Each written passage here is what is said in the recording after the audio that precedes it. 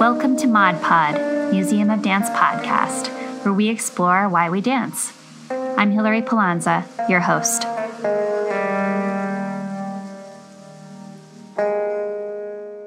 With us today is Clyde Evans Jr. Evans has been practicing hip-hop dance since age 11. His professional career has taken him around the world, including Africa, Italy, London, Brazil, France, Finland, and Australia, and offered opportunities to perform with stars like Will Smith, Jay Leno, Halle Berry, Mark Wahlberg, Robert Redford, Michelle Pfeiffer, Bruce Willis, and M. Night Shyamalan. Evans has appeared in commercials for the Super Bowl, dance contests on BET, So You Think You Can Dance, performances for the X Games, Sunny D, as well as magazine and other print media. Evans has truly enjoyed the opportunities his performance career has afforded him, especially when it was performing for Michael Jackson, and his teaching has been equally rewarding. He has trained dancers who have appeared on America's Best Dance Crew and in the Step Up movie franchise. Evans currently instructs at Montgomery Community College and Drexel University in the Philadelphia area. He has also served at summer dance festivals, including the Bates College and Colorado College. Evans is one of the Museum of Dance 3 current artists in residence. The multi-year Artist in Residence project, Roots, The Power of African American and Black Dance in America, traces the creation and evolution of African American step and hip-hop dance through the lens of tradition, expression, musical trends, sociopolitical forces, and migration. Museum of Dance artists in residence offer their perspectives and experiences regarding step and hip-hop dance from West African rhythmic roots through transformations in the American South in the mid to late 1800s to current iterations.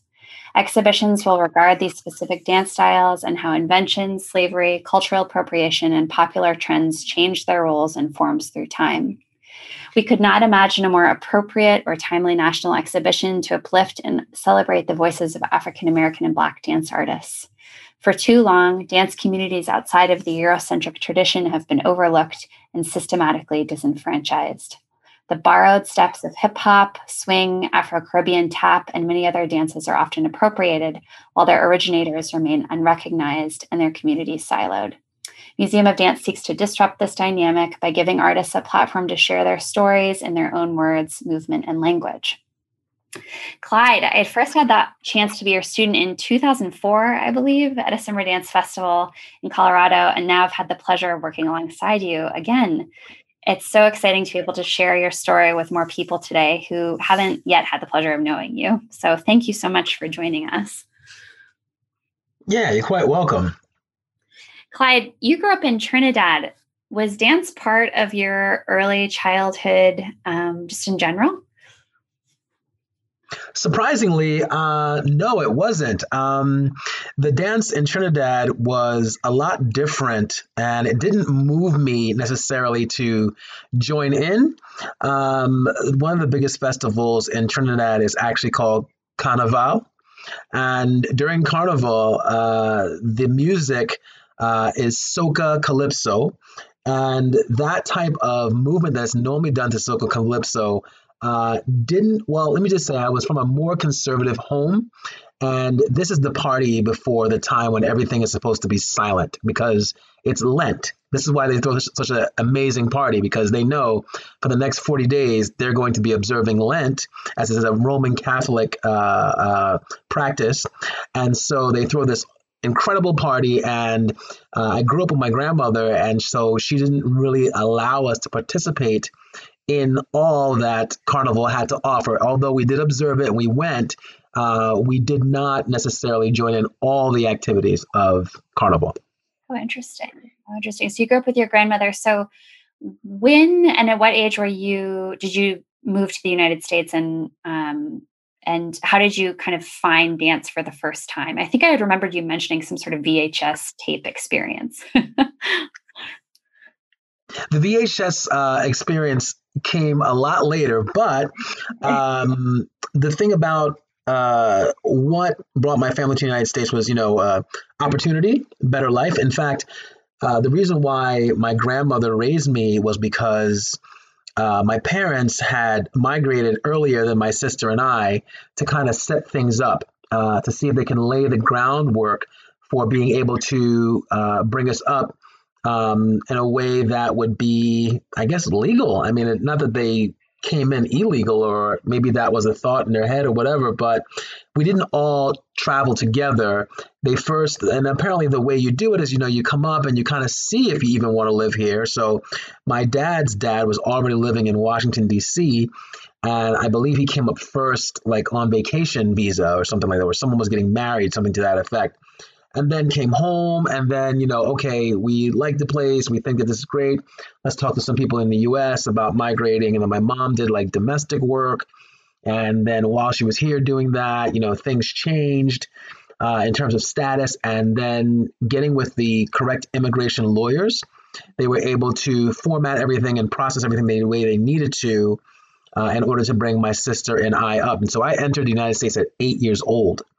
And so it was, again, I wasn't really looking so much at the dance culture. I was so young, getting exposed to a different type of music, a different accent, just all the cultural differences. And the only introduction I really had to the United States while I was back in Trinidad was on Sesame Street. So through television, it was this very happy-go-lucky, treat everyone with respect and very kind presentation of what America was. Very clean. And lo and behold, I get here 8 years old. I land in New York, JFK Station, and then have to travel to Philadelphia. And so just along the way, it wasn't Sesame Street. I think that's a title for a new work. It wasn't Sesame Street.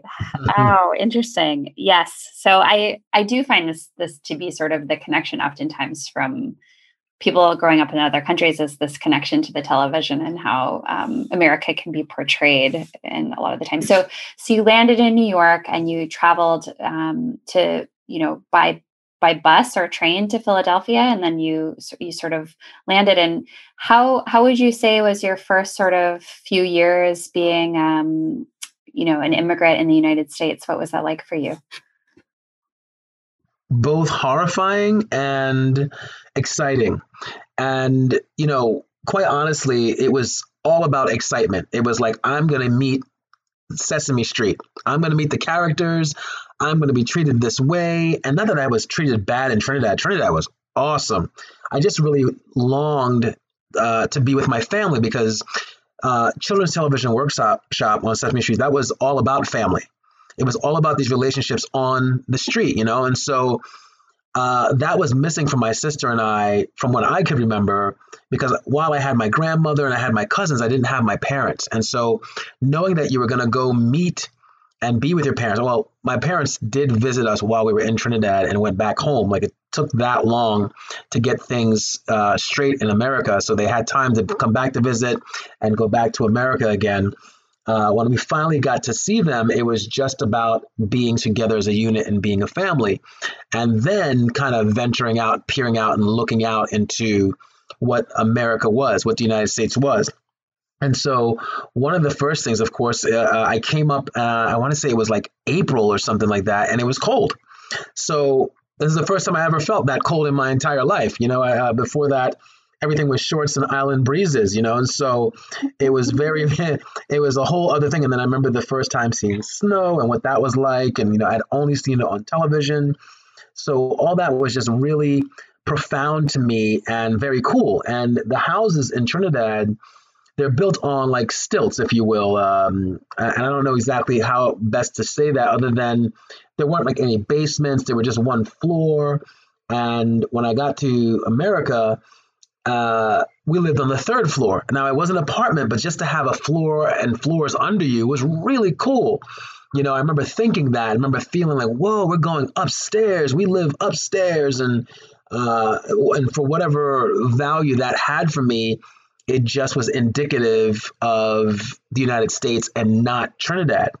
And so all these things were so very new and so very exciting, except for the fact that everyone where I lived didn't talk like I did. Everyone talked quote unquote American. And that was something that it wasn't necessarily something to behold until I got to school. And when I got to school in second grade, the kids, they thought it was funny. So they all laughed at me. And so that was the big difference. And just that experience of people laughing at you because of the way you express yourself to communicate was horrifying. So I used to fake headaches so I didn't have to go to school just because I just couldn't take it. And I thought that the teacher, looking back, didn't help because she would always ask me to read, and it was almost like, let's hear your accent, as opposed to like, let me bring this guy around slowly.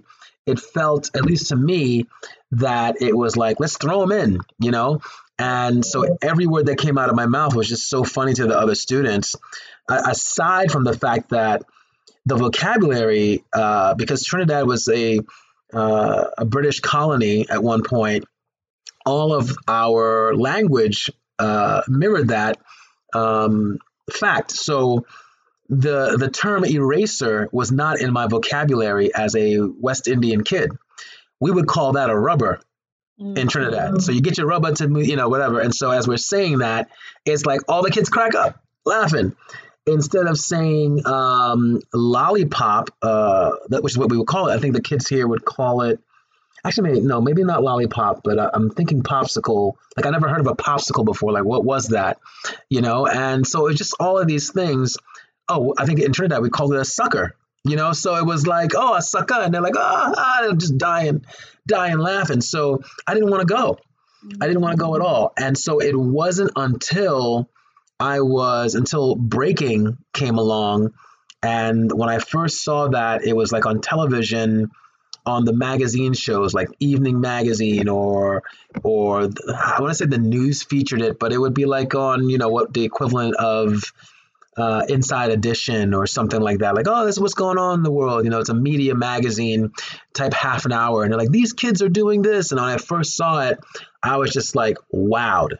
And then subsequently the movie Beat Street came out and I wanted to see it really bad. And we went to go see it. And that's when I got a good taste of it for an hour and a half or what have you, of the little snippets that were going on television. I got a chance to see it. And I was so moved by it that I decided I wanted to do it. But my wife and I were just talking today. And I think quite honestly, because other people were participating in it, in other words, other people in my class were practicing that I wanted to be a part of that crowd as well, because I thought it was cool. They all thought it was cool.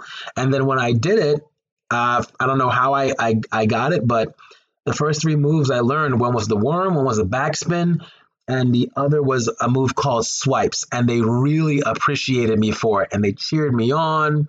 And that feeling was like nothing in the world. And that's how I found dance. Oh, wow. It almost provided, maybe not in a conscious way at the time, but sort of a escape, or escape's not the right word, but kind of outlet outside of kind of the things you were going through in school, and a different voice for you, and a way to kind of be excited again about your identity, maybe. Maybe that's kind of a loaded way to see it, but that's sort of how I'm picking up on it. And forgive me if I'm completely wrong, but I can imagine, landing in the US and first of all, just being terrified, and then having just sort of being made fun of and kind of trying to grapple with identity. That may have been a really exciting way to kind of get close to yourself again. Yeah. So, yeah. And let me just clarify too. It was all exciting to be here. It really was. And so, like a newborn baby, if you will, you're just kind of taking in the world, a world that you had never experienced or could have experienced even from television. I remember there was another show in Trinidad called The Electric Company, and Spider-Man was on. So you saw the buildings and stuff like that, and you saw the story, but the bigger picture was Sesame Street, and it's this awesome place. And, being with your family and that was great. And then when you went off to school, your family could not come with you. So my sister and I went to the same school, but she was 4 grades ahead of me. So it was all that by itself. Um, and experiencing it by yourself, you didn't know how to handle it. At least I didn't, not at 8 years old. No one could have said, "Oh, it's okay. This is what it is oh, you talk differently than." I mean, there was no explanation. It felt like just being thrown into 10 feet of water and not being able to swim, and not being able to swim for days. And just I would cry. I would just like I'd fake a headache. I don't want to go to school, and my grades were. I was such an excellent student from Trinidad. In fact, funny story about just some of the differences. I tested coming up from Trinidad to be in 4th grade, but because of my age, they put me in 2nd grade. So to a degree, I was bored, and I remember feeling like this is so easy. Like why? What am I doing here? And I believe that has to do with just wanting to hold people back. And I thought about it, but I remember like going through 3rd grade, like, oh, I know this already. Why? And feeling like, why am I here? Because my grandmother had always instilled in me about being a good student and paying attention. And while in Trinidad, I did, and we excelled at our studies and things of that nature. Took it very seriously. And then when I got here, I was like, I already learned this. I've wow, this was, so it was so easy for me in that way. But once I had to talk, which is all the time, I just couldn't.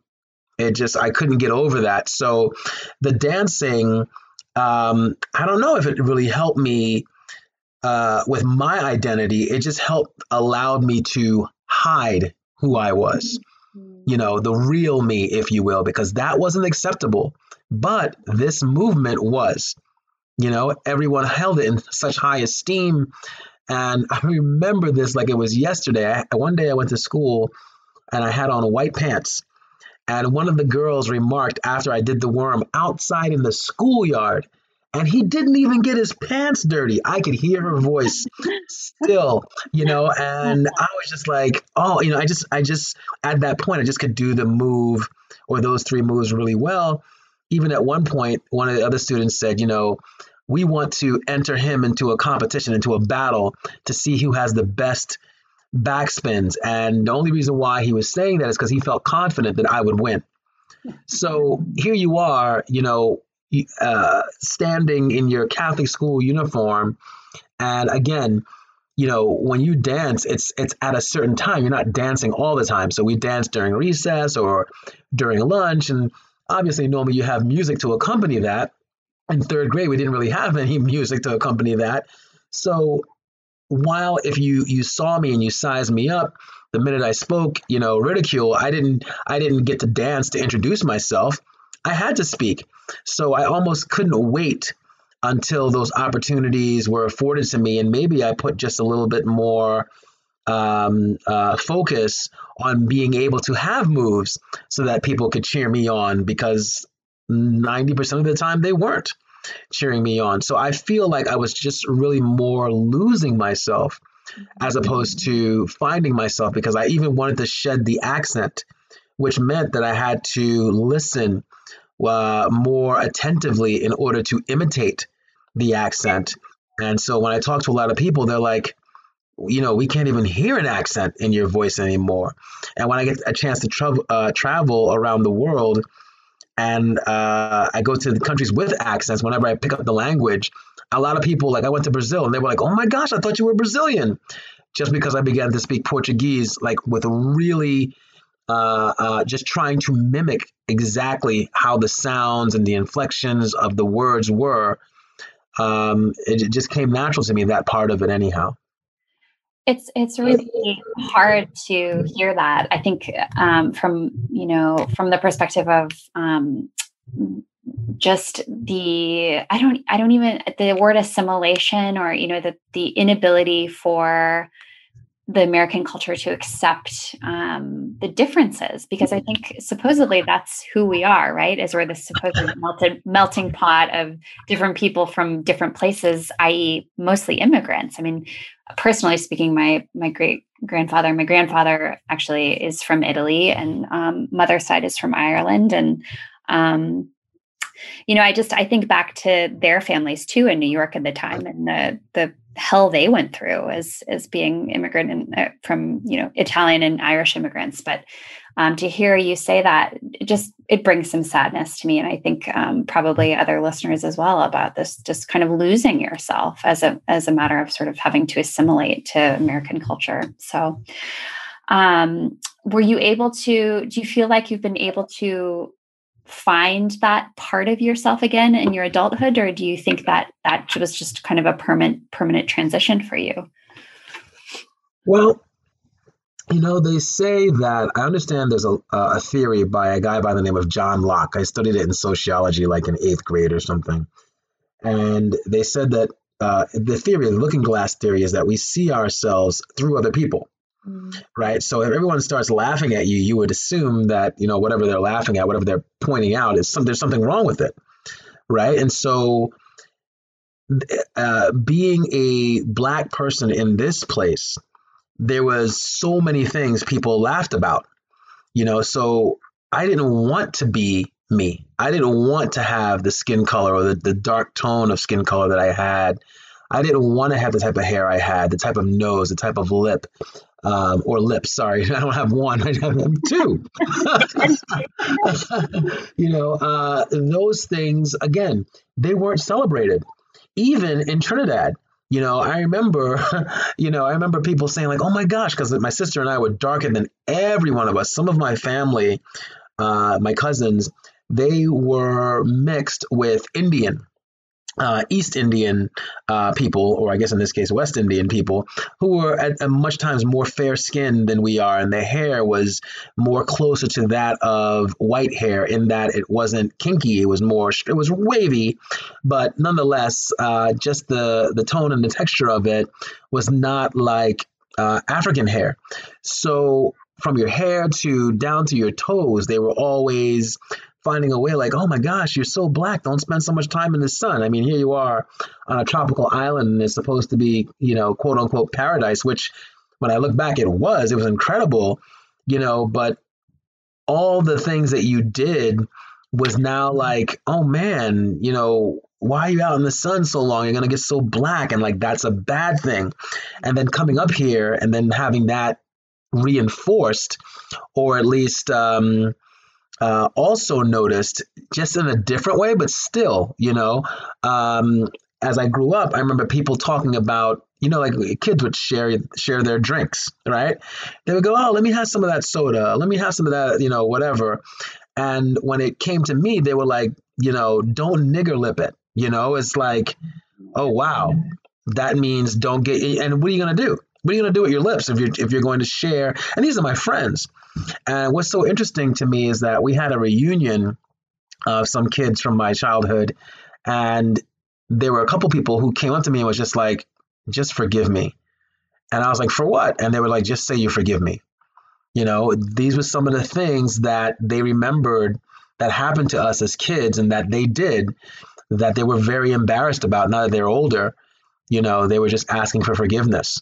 Not realizing, I guess, the gravity of what they said. I'm actually surprised when I think about it that I wasn't more sad than I was, but dancing allowed me to have therapy. It was therapeutic for me as I began to, like I said, it was celebrated. So no one said, oh, his skin's too dark, oh, his lips are too big, or his nose is too big while I was dancing. They just appreciated the moves, for what they were. So I guess my focus became so much more with dance because it was just easier and just better, healthier for me and for my person to participate in it. That makes a lot of sense. I hope that those friends also said sorry before they asked for forgiveness. They apologized first. I don't remember. And it's funny because I was just like, what for? They were just like, so Sure, yeah. sure. It's good that they probably had some introspection about that. So it's pretty heavy load to carry for saying those things to you. Um, your story to me, Clyde, is tremendous because here you are coming from Trinidad, this beautiful country, so different, or beautiful location, so different, and so um, like brave of you to kind of jump in and transition and pivot to kind of the American lifestyle. And then also on top of that, basically become one of the most sought after, dancers in your field, both through kind of the education piece and performing. So I'd like to first kind of ask you a little bit about your performance career. You've obviously had tremendous opportunities because of your skill and who you are as a dancer.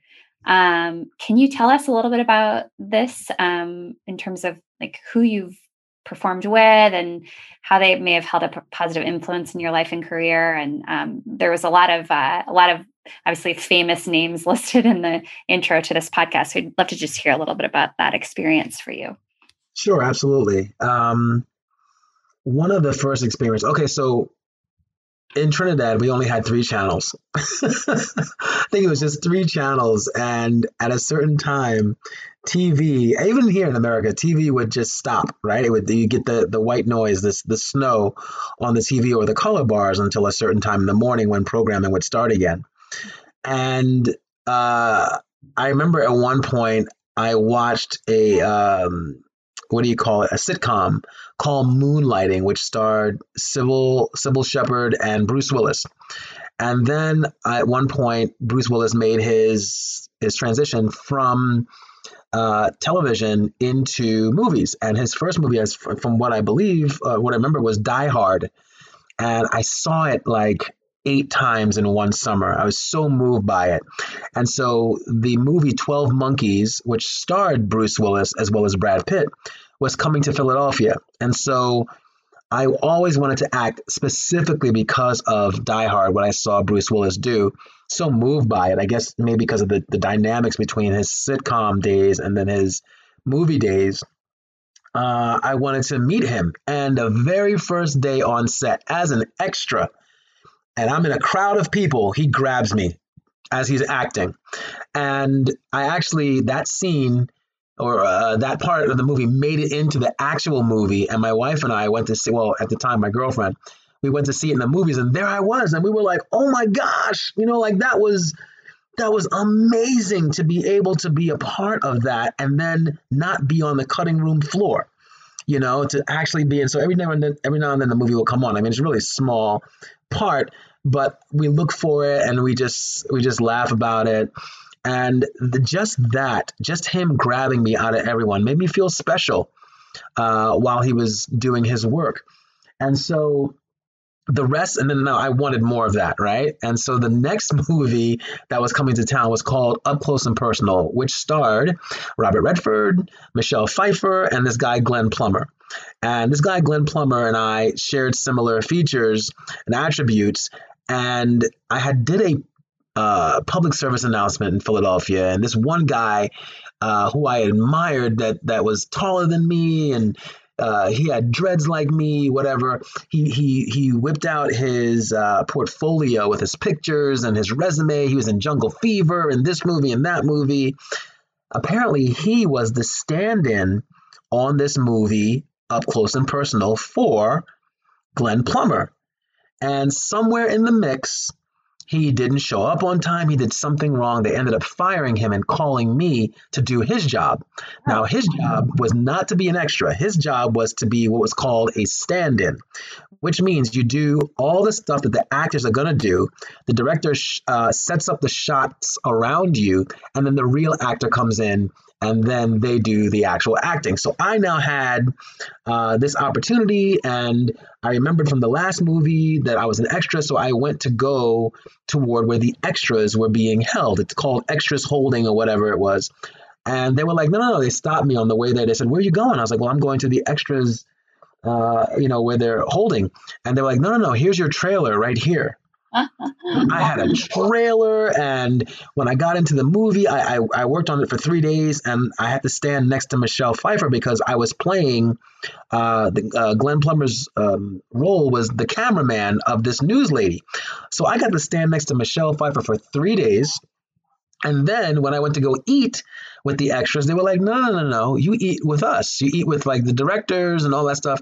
And I'm like, I'm waiting for my time to go do my work. And I look over and I'm sitting directly next to Bobby Redford. And so that was just amazing. Like here I went from 0 to 100, just from the two little movies that came to, well, they weren't little, but the two movies that came to Philadelphia. It's something I always wanted to do. But I think I just got a little bit too arrogant because I think at the time, if I wanted to be an actor, that would have been the time to go do it. Because they were so moved by the fact that I was just a sponge, just sitting there taking everything in, that they were contemplating taking me back to California to finish the movie. This is all just from 3 days of being there. I just wanted to, it was just an incredible experience. And because I had that shot in the arm, I wanted to do some more. So dancing allowed me to be around people like, I don't know, Savion Glover. We did the NAACP Awards with him and Dule Hill. And in the audience was The Rock, and Michael Clark Duncan is right there, and Morgan Freeman is right there. And I can go talk to them. And Jay Leno is hosting. And while we were practicing, going through the actual number, somebody goes, "Hey, did you meet Halle Berry yet?" I was like, No, I haven't met her. So they're like, "Come meet Halle Berry." So I got a chance to talk with her, and just being around all these people it was so uplifting, And another high point is when Michael Jackson came to see us perform out at UCLA. It was himself and Debbie Allen. That was really cool that I was a part of a production that they thought they needed to come see. And to kind of just discuss this for a little bit, I think it's interesting to think about how dance enters different points of different professions, right? Like I've interviewed people in the field who have worked with healthcare professionals, and they see dance having an impact there. And obviously educators and academics, which we'll get to in a minute, and dance having an entrance point there. And then sports too, and dance having an entrance point there. And I think obviously with your work with movie and film, it has such a presence, and you were able to kind of use it as sort of an into the movie industry and meet all these really interesting, very talented, famous people. It's really cool. And when you had the chance to dance for Michael Jackson, I just have to ask, were you nervous? Well, one of the things is that we didn't fully know that he was there. They didn't tell us until after the show was done. Okay. And so the director of the company realized, he was like, "Who's that person in the back wearing a sheet?" Because it looked like someone that was, this one thing is different than the others. Everyone else was just dressed in regular clothes, but he was in disguise. And he didn't realize that is who it was until the end of the show. The people were like, the people at the theater said, "Hey, Michael Jackson, Debbie Allen came to see the show tonight." So didn't realize that we were doing it at all. And specifically that night, I was so tired. And I remember in my solo, I was just like, I don't really feel like doing it tonight. Because I was the lead dancer in this project. And as I was in most of Pure Movement's projects. And as I was dancing, I was just so tired. And I remember thinking like, I don't have much to give, so let me just give a little. And then when I found that, I was like, oh man, why didn't I felt like a burger? Like I just didn't do enough. And I felt that had I done enough, then there might have been a part 2 to that experience, Sure, absolutely. Well, maybe, or perhaps alternatively, maybe it was good you didn't know for reason for the nerves setting in or something. You never know. That's true. At least for me, I can imagine if I knew Michael Jackson was watching me, I might have to go hide behind my own sheet. So So, Clyde, also your performance career has taken you to obviously the more kind of proscenium stage, and it's interesting your work with Rennie Harris and his Pure Movement Dance Company. You were a member of that company, which we know. For our listeners, we know that about Rennie Harris, but it'd be interesting to hear about that experience. And kind of how I think that brought you to discover your own power as a choreographer as well.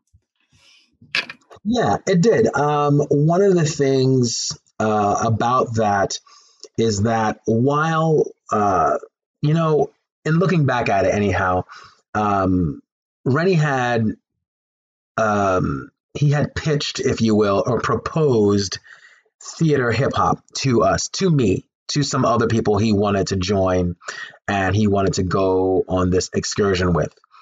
And while I was not interested, I was one of the only ones who showed up for his rehearsals.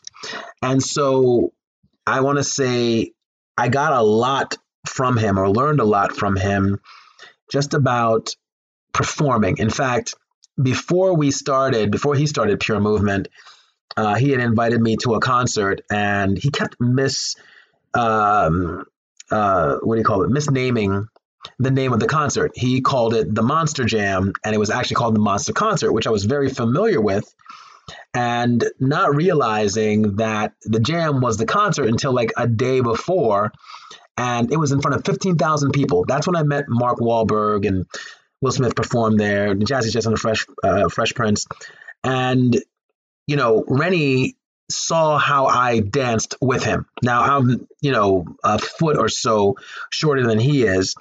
And while it was like, tall and short, I was just able to handle the work and the type of presentation that performing calls for. It's different than just dancing, right?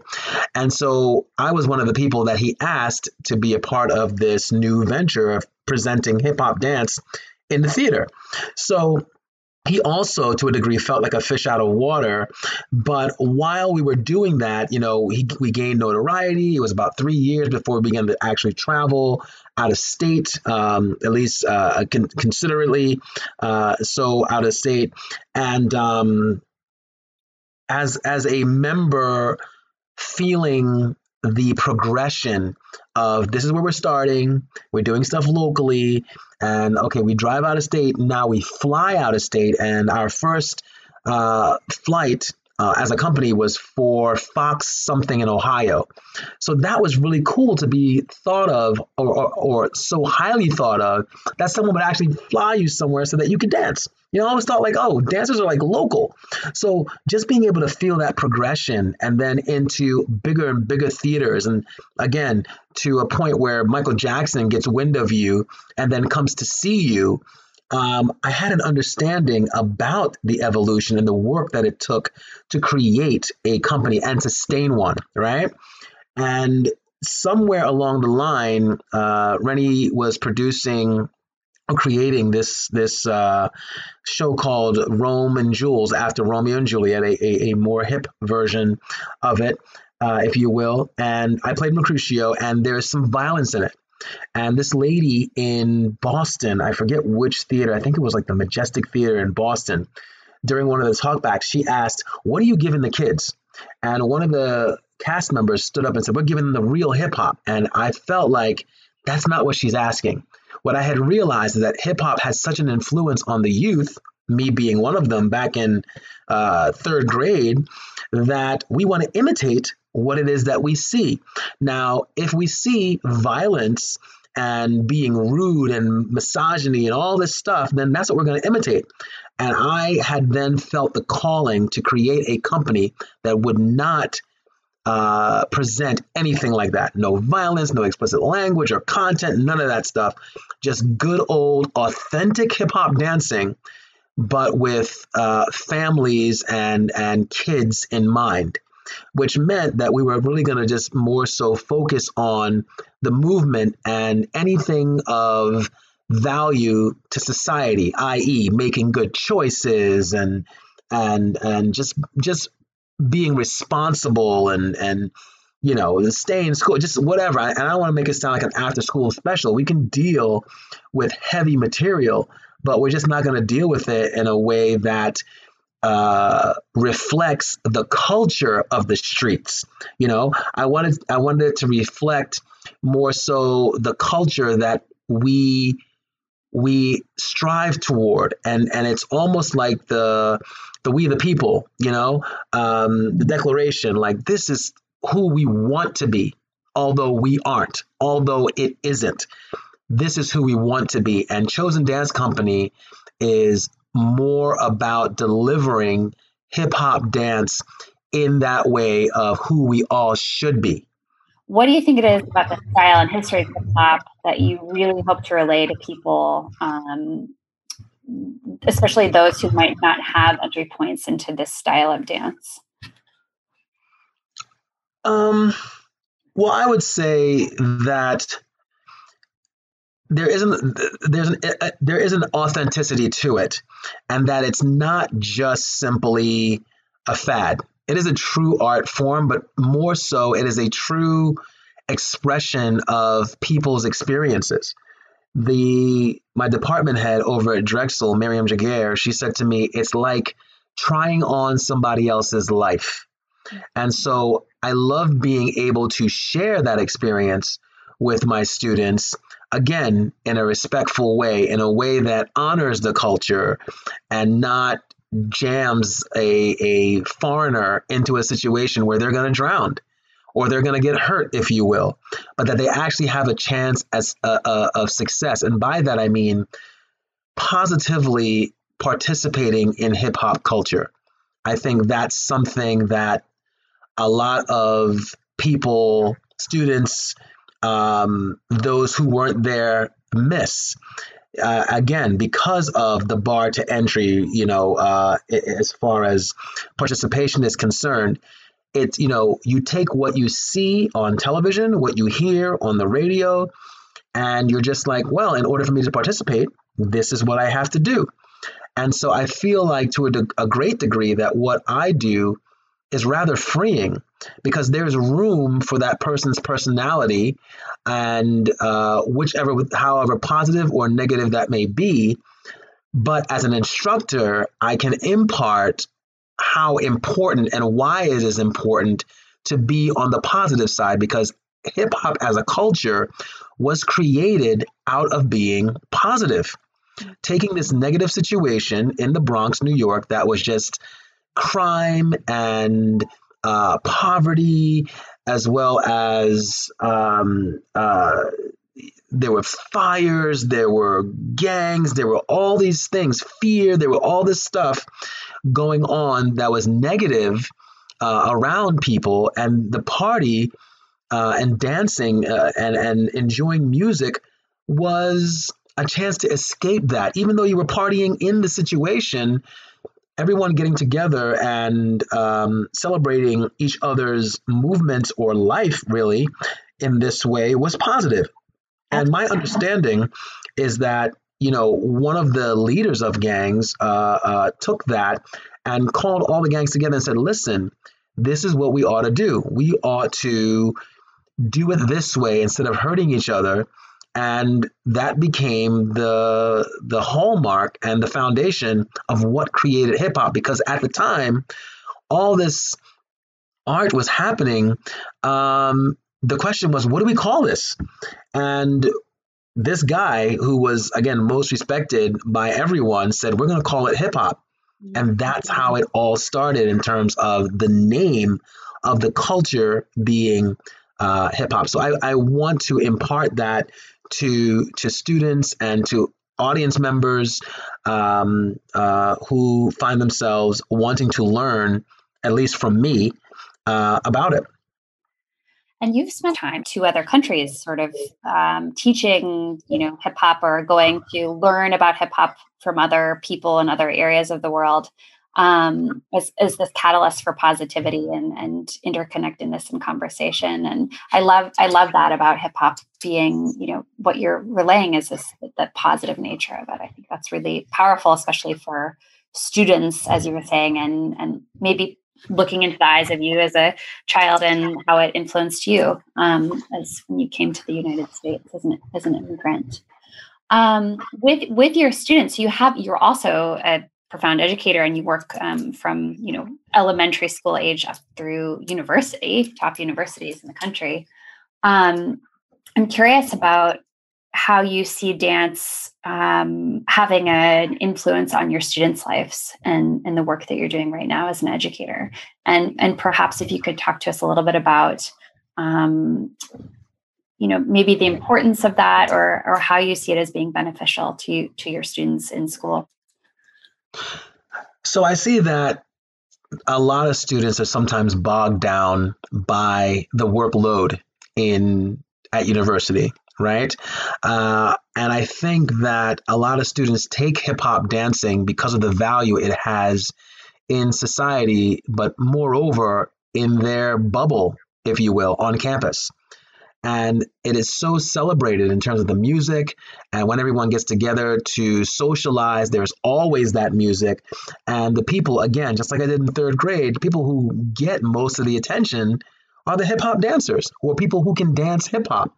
So they come there really for access, but they come there also for a tool to be able to socialize with their peers, whether they know them or not. And they get to meet people through hip hop.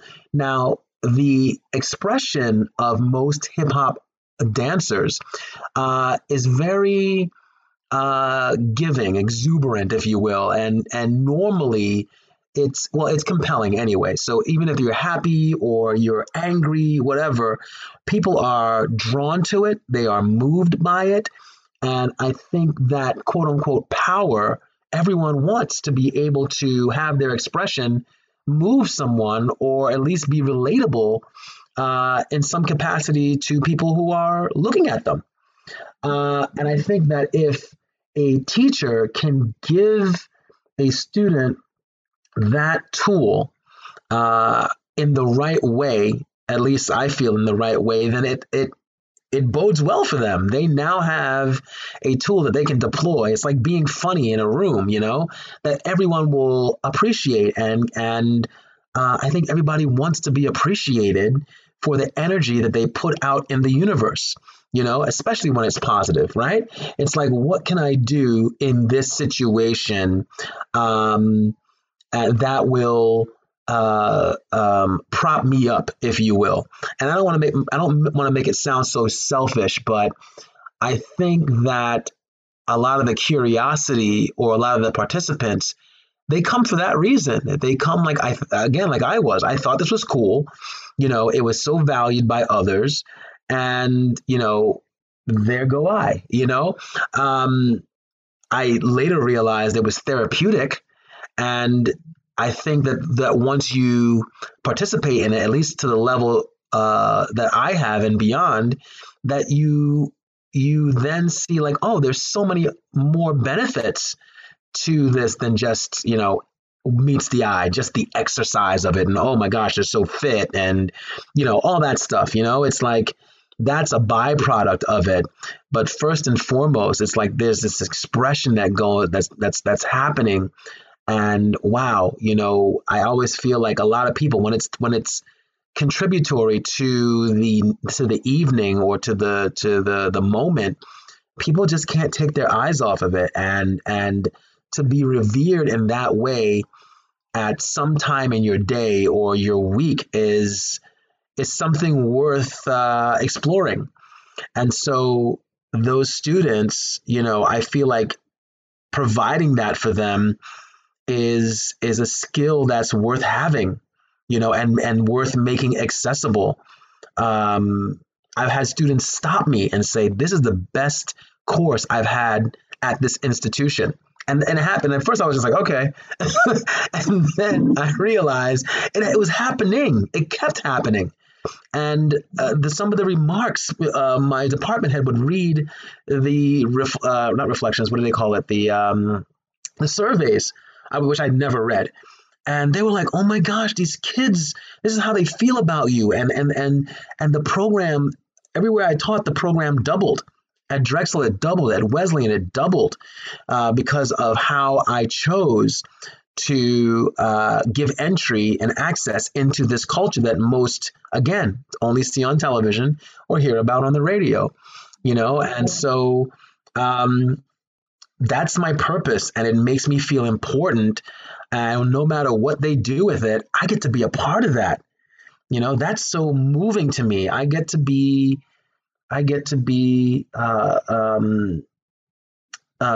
germane to whatever success they have. And I got to see that when one of the girls that we had, well, in fact, when we were at Boulder, at UC Boulder, and we performed, and there were two girls there, Alexa and Jules, Julie Urich, who I think her dad used to be a race car driver, because I went to their house and there was a race car in their driveway. I was just like, what is that? Anyway, she knew like two moves. And I convinced her to move to Philadelphia from Colorado, and we trained her, and she starred in a movie. And the movie that she was in was called B-Girl the Movie. Now, the movie didn't do great, but oh my gosh, she became the star of the movie. And she looked back and she was like, hey, you're one of the people that I have to thank, because you spent so much time with me, and she's white. So, sometimes when people will be like, well, what's a white girl have to do? But when she starts spinning on her head, like, wow, she was all in. This girl was all in, because that's not something you just pick up,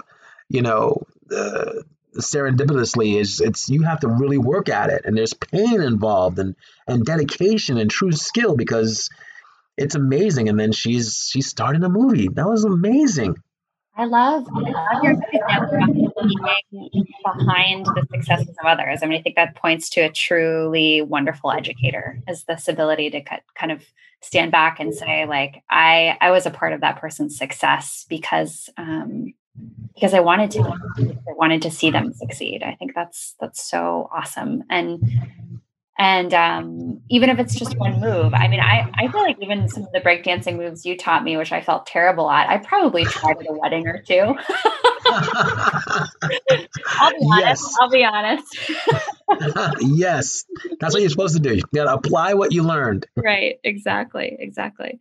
So this kind of is a perfect segue, I think, for some of the performance work you've been bringing to the stage with Chosen Dance Company. This work that you've been telling me about recently in our conversations with artists in residency planning, called From the Hip. And you staged this work about, I think you had mentioned standing out in a crowd. And I'd like to kind of just to have you tell our audiences about this project, and also the other piece you're doing with your community classes in the Philadelphia area. So let's start off first with the From the Hip piece. Can you tell us a little bit about the work and what you're hoping to do with it in the next few years? Yeah. So From the Hip is the story of me immigrating to the United States and fitting into the culture using 5 primary forms of hip hop to tell that story. And so when I got here, the other Black kids in my school, in my grade, were telling me, this is how you are Black. This is how you act when someone calls you a name.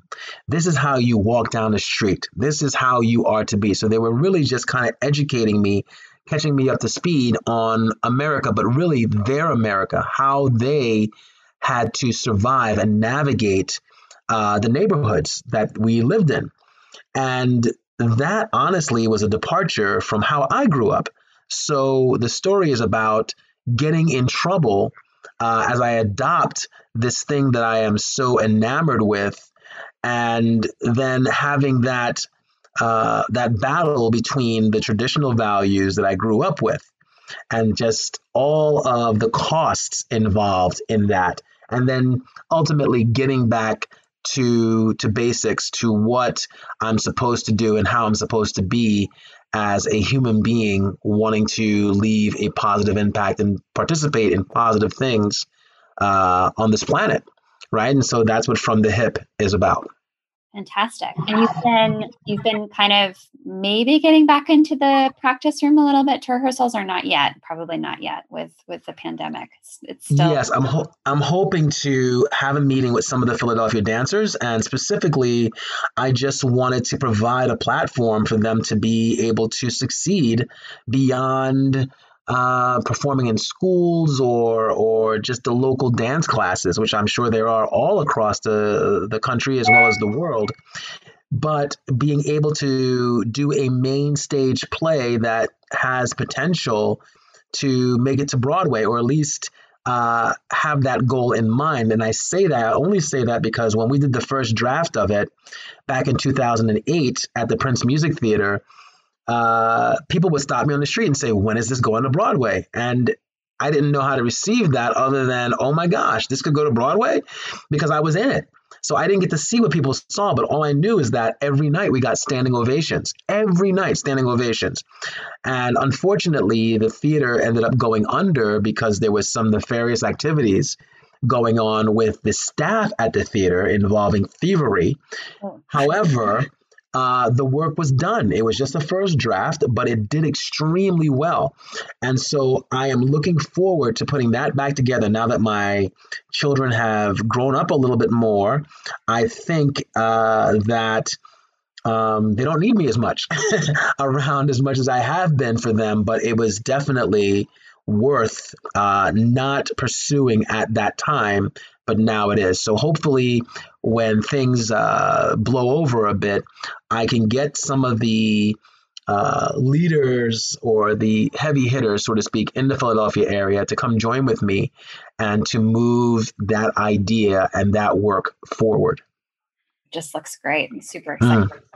Broadway worthy, I think.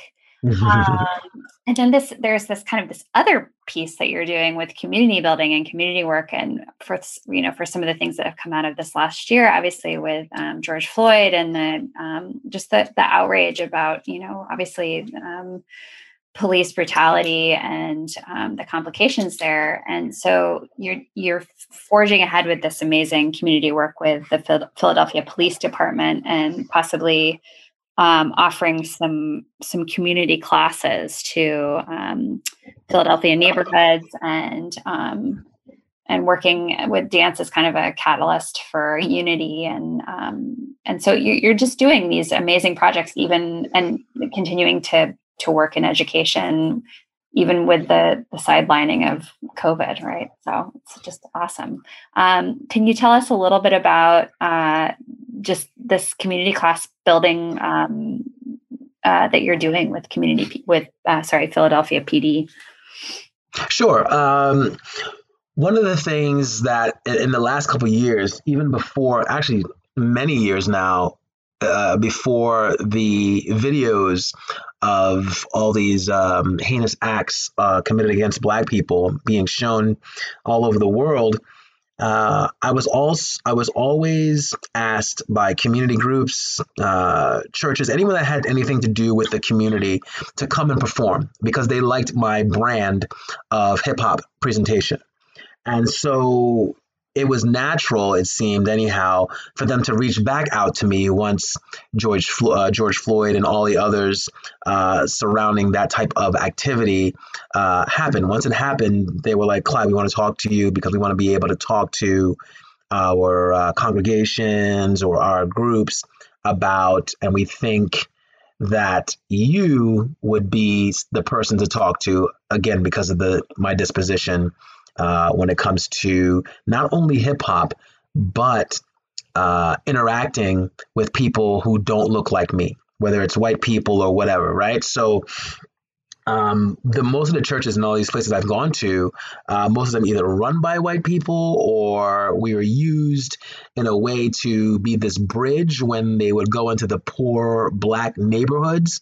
And so, again, you have this example of someone who is participating differently than what you see on TV or what you hear on the radio, and loves God, loves the Lord, follows that type of approach to living, and it's really just about loving others. And they were like, "Yeah, we think this would be a great fit for us trying to reach out or outreach, right, to these communities." And so once this last thing happened with George Floyd, and it was as if there were any doubt to the stories and to the concerns the Black community have. In fact, there was, right? Which is what All Lives Matter is about. It's like, well, you're not more special than we are. At that point, it was like, wait a minute. Yes, you guys are the flat tire, and let's fix that flat tire, or at least we acknowledge that all the other tires are doing okay. Let's pay attention. It's like stubbing your toe.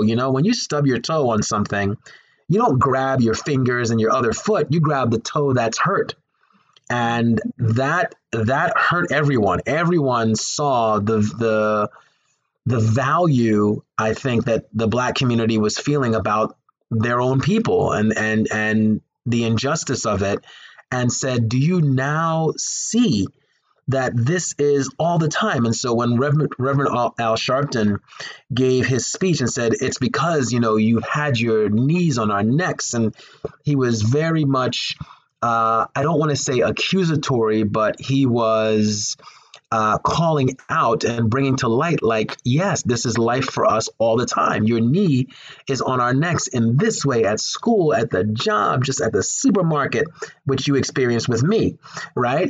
All these things indeed are true. And now at large, and now because of video, at last, you're seeing it. And so since the discrepancy was with law enforcement, I thought, well, I've done stuff with law enforcement before. I could talk to law enforcement. I'm always being called upon to go from certain organizations to the Black community. Why can't I say, as a Black member of the community, hey, police department, there are movements that's accessible to you. How do I know? I saw them online. I saw people doing all these dances that were social and, really putting some time into them. And I thought, hey, if we could share the stage because of these video platforms and the dances I've seen these people do, even if I had to go teach them, they're so accessible. That floss dance or the dance that went viral to The Weeknd. I forget the name of the song, but all these artists coming out with these dance challenges and these quote unquote people in your neighborhood, the firefighter, the doctors, the whatever, they're dancing. And I'm like, wow, they can get up on stage and do that with us. It is if they're interested in better community. And who wouldn't be? Who would want to fight with the community if they're policing all the time? Why don't you make it easier by a diplomatic channel? And I feel that dance offers a diplomatic channel, as well as it is one of the most celebrated channels by all, right? It's not sports, which is like, okay, only for the athletic, right? And it's not this intellectual thing like, oh, let's just have this symposium or let's have this talk. But I feel that it hits all levels. So, whether it's line dancing, which is something that can be done as well, and because it involves music and movement, I feel like that is the widest net and the best tool to be able to bring everyone together and essentially for a charrette, which would allow us to kind of get familiar with each other so that we're not so scared when we have these encounters. And I think that's what happens, from the police department to those they police, the communities of color especially, everyone's on edge again because of what they see on TV, what they hear on the radio. But if we can actually have a live interaction that is about community building in this way with this type of culture, I think that we have a better chance, if not the best chance, at least at calming down some of the fears of engaging with each other. Absolutely. So we can build. Yeah. I think it's a beautiful project that everyone in every city should start doing. Yeah. Yeah. To be able to move together and see each other and kind of strip down this sort of, all of these just, like you're saying, what we're taught through film and media and what the reality of it is are two very different things. So yeah. Really wonderful, really, really wonderful projects. Super exciting and very timely as well. So, Clyde, I feel like I always have a million more questions for you, but sadly our time is wrapping up. And of course, as a podcast interviewer, I'm also a podcast listener, and have been listening a little bit to Brene Brown. I don't know if you've heard of any of her things. She's this great sort of coach for leaders, and wrote Daring Greatly, among other books, and has interviewed some just fantastic people, including recently President Biden, interviewed President Obama. And she does these kind of fast fire questions at the end of her podcast. So I'm doing those for the artist in residence interviews. Okay. It's just a really great way to ask just a few more questions of each of you about how you think. So are you ready? Are you ready for a few fast fire questions? Sure. Okay. Awesome. If you could instantly change one thing about the world right now, it would be?